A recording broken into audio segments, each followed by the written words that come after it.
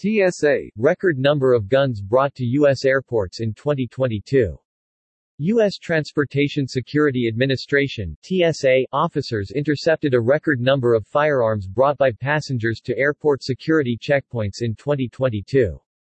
As of December 16, TSA has stopped 6,301 firearms, more than 88% were loaded.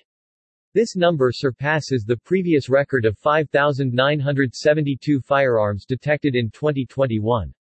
TSA anticipates it will prevent about 6,600 firearms in carry-on bags from entering the secure area of airports by the end of 2022, a nearly 10% increase over 2021's record level.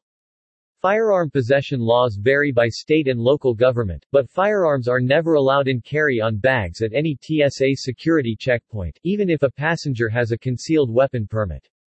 In order to reduce the threat of firearms at checkpoints, TSA has increased the maximum civil penalty for a firearms violation to $14,950. TSA determines the penalty amount for a violation based on the circumstances in each case.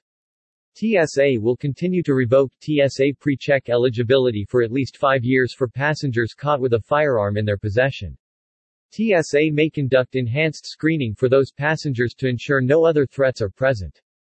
Depending on state or local law in the airport's location, passengers who bring firearms to a checkpoint may be arrested by law enforcement. I applaud the work of our transportation security officers who do an excellent job of preventing firearms from getting into the secure area of airports and onboard aircraft, said TSA Administrator David Pekowski. Firearms are prohibited in carry-on bags at the checkpoint and onboard aircraft.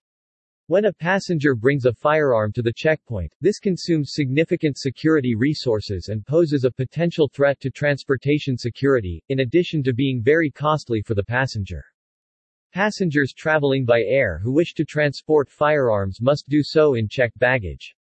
Those passengers must follow proper packing guidance for firearms in checked baggage and declare them to their airline at check-in.